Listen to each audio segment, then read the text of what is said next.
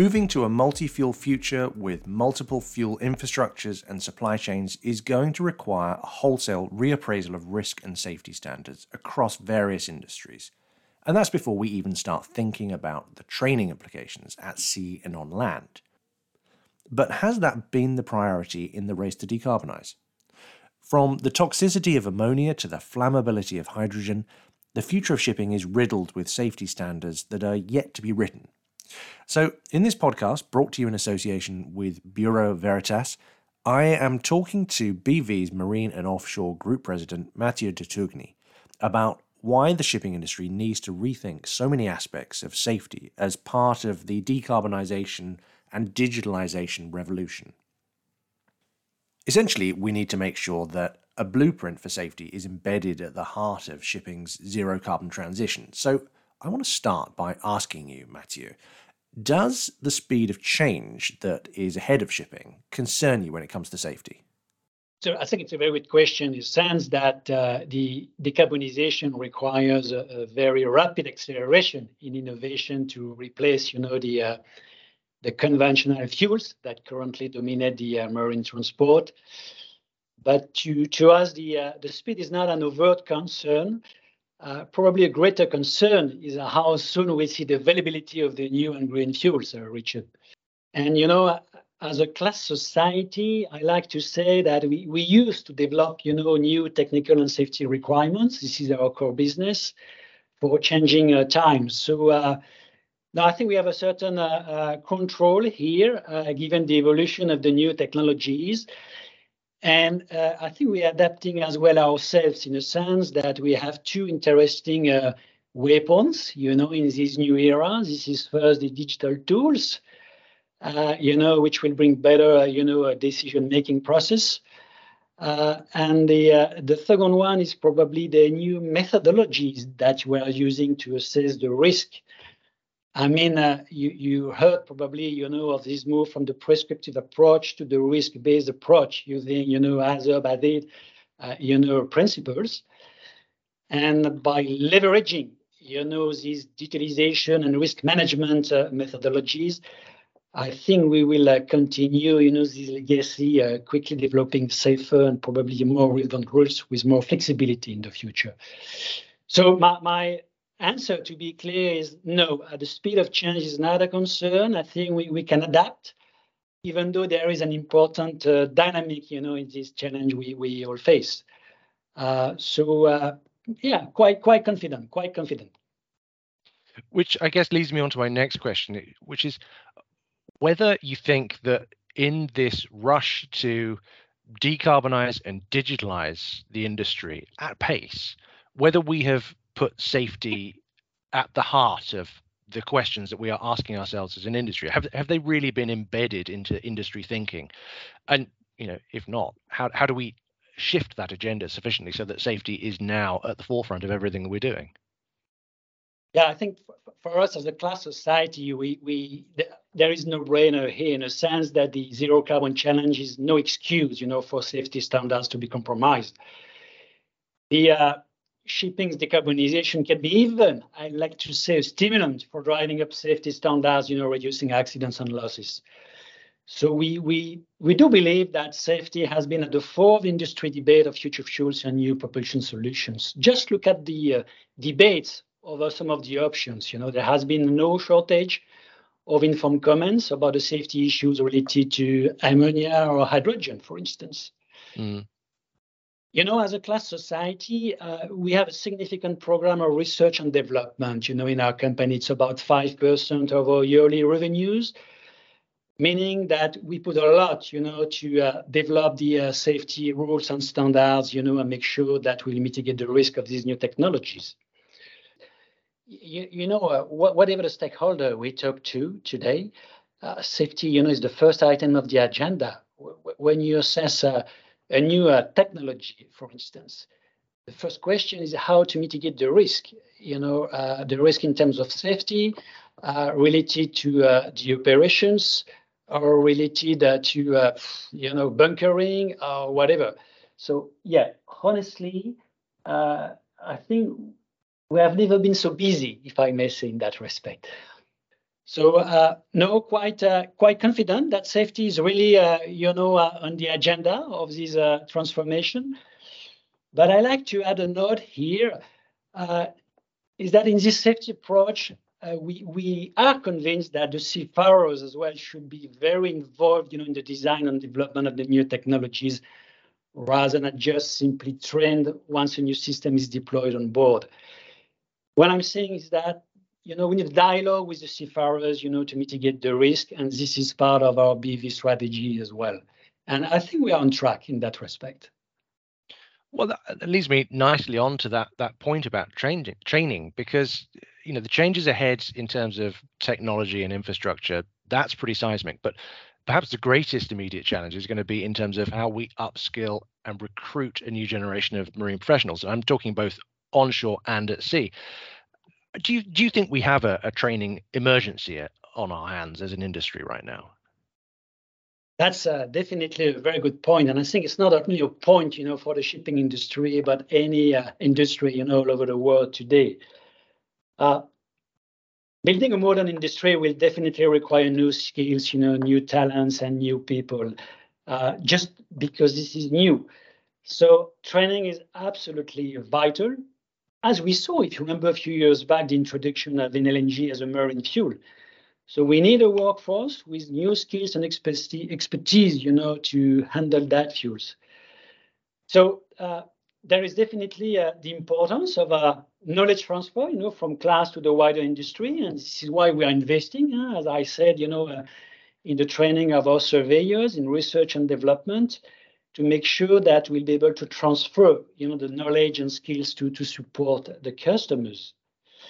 So we don't foresee in that respect a training emergency, but there is no doubt that shipping faces a fight for talent that is only going to get worse. I'm convinced about it. So we are not unique in requiring, new skills and talent, because there are many other sectors, as I was saying, chasing exactly the same qualities.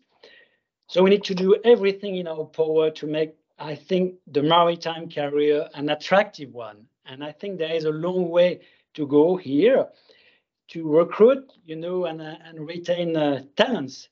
That means we need to adapt as well our organization to the new generation. That could be a home working, flex office, relocation, career development, and so on.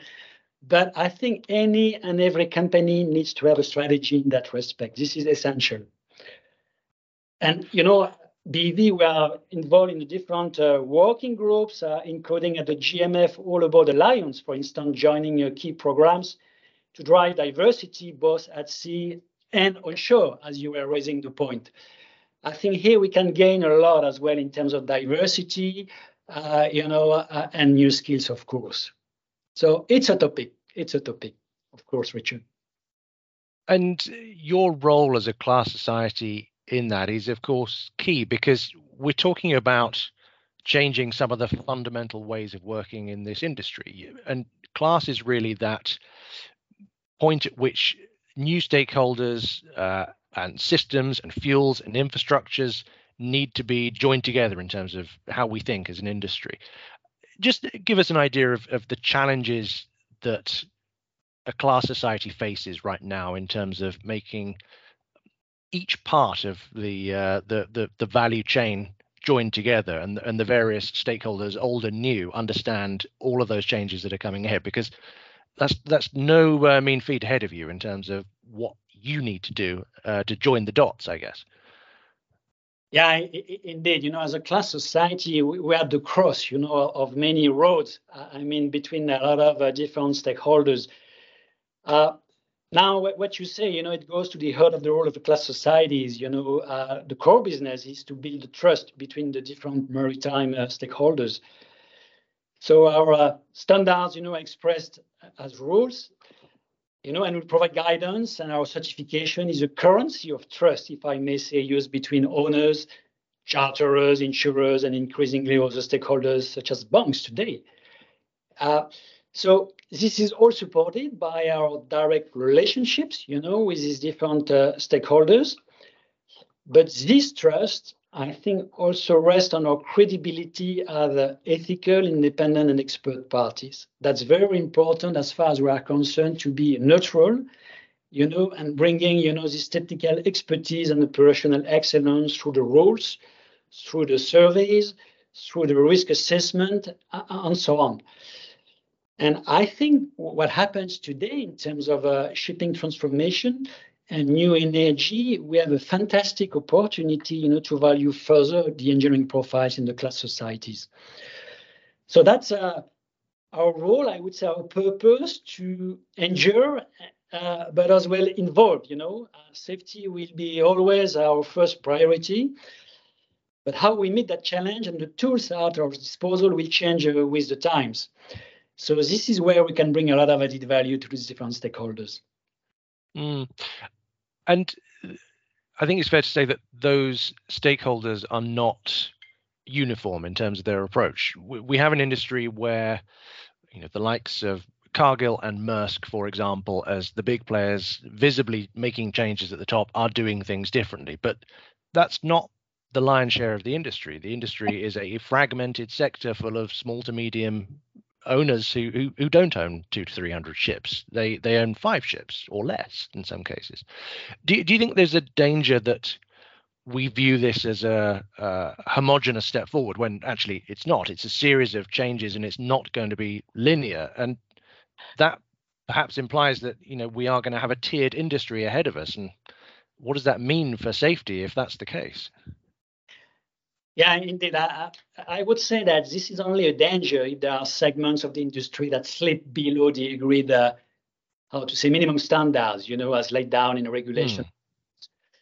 But in a sense, what we can observe is that there have always been tiers as some owners seek to go well beyond, the regulations and duties and rules to reflect the higher standards beyond compliance of certain markets. So to us, this can only be positive. We are already seeing, a degree of differentiations, in standards between different jurisdictions and regulatory regimes. For instance, EU regulations, the Fit 45 and the EU ETS. But I think that, we have to welcome those who want to push standards, but eventually we want to see global standards catching up to provide a clear regulation floor, a foundation underpinning everything. This is something we observed, in the past. And by the way, I think HIACS has a strong role here to leverage the minimum needed requirements, in this transformation. So I'm confident. I'm confident that as far as the rules and standards are concerned, we should leverage at least a minimum of requirements worldwide. You're not concerned that lowest common denominator standard is somehow going to be fragmented, and you're going to be dealing with multiple safety standards rather than a singular one then? No, I think that we have different standards, but the important thing I was saying is that we need a minimum of standard. And this is where the class societies have a role to play, of course, to make sure that this minimum of standard will be, implemented and respected.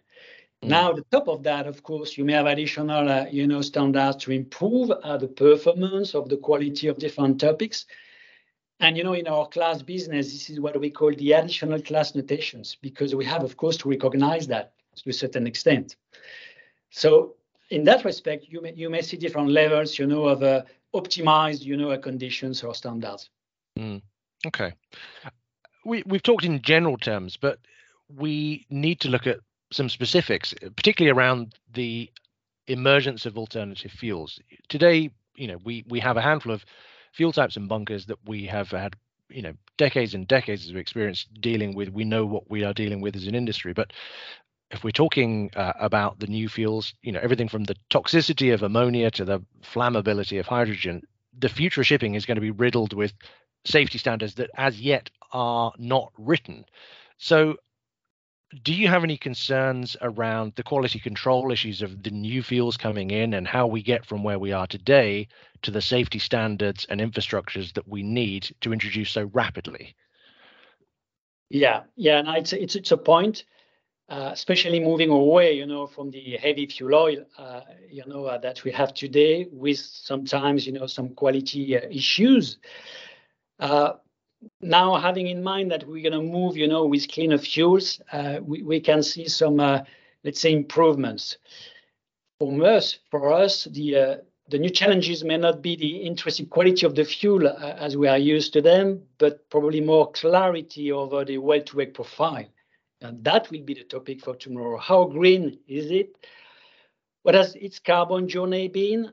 I think this is an area where BV is putting a huge amount of work. This is something that you can, let's say, read, in our latest white paper, alternative fuel, that we released end of last year. Why? Because I think it is very important, of course, to trace, the original of the fuel if we want to be efficient in the future. If I just take the example, of the biofuels, for instance, we talk a lot about biofuels today, which is an interesting, I think, illustration here. The sustainability of the biofuels, will depend on the nature of the feedstocks used, of course. And monitoring indirect land use change is essential, I think, to ensure the biofuel production does not lead, to a detrimental effect on the environment from a global approach perspective. I think EU is very stringent now about this follow-up. And I think that will be, the question for the years to come. So quality, but in a different way that probably we have in mind today. Well, there you have it. It is clear to me, at least, that the next 20 years are going to be hugely transformative for shipping. And class societies, well, they have a critical role to play in ensuring that shipping remains safe and reliable as we look to rapidly adopt new technologies, new fuels, and new cargoes. My thanks to Mathieu for offering such a clear-sighted vision of the role that BV sees for itself in mitigating that risk. And thank you for listening.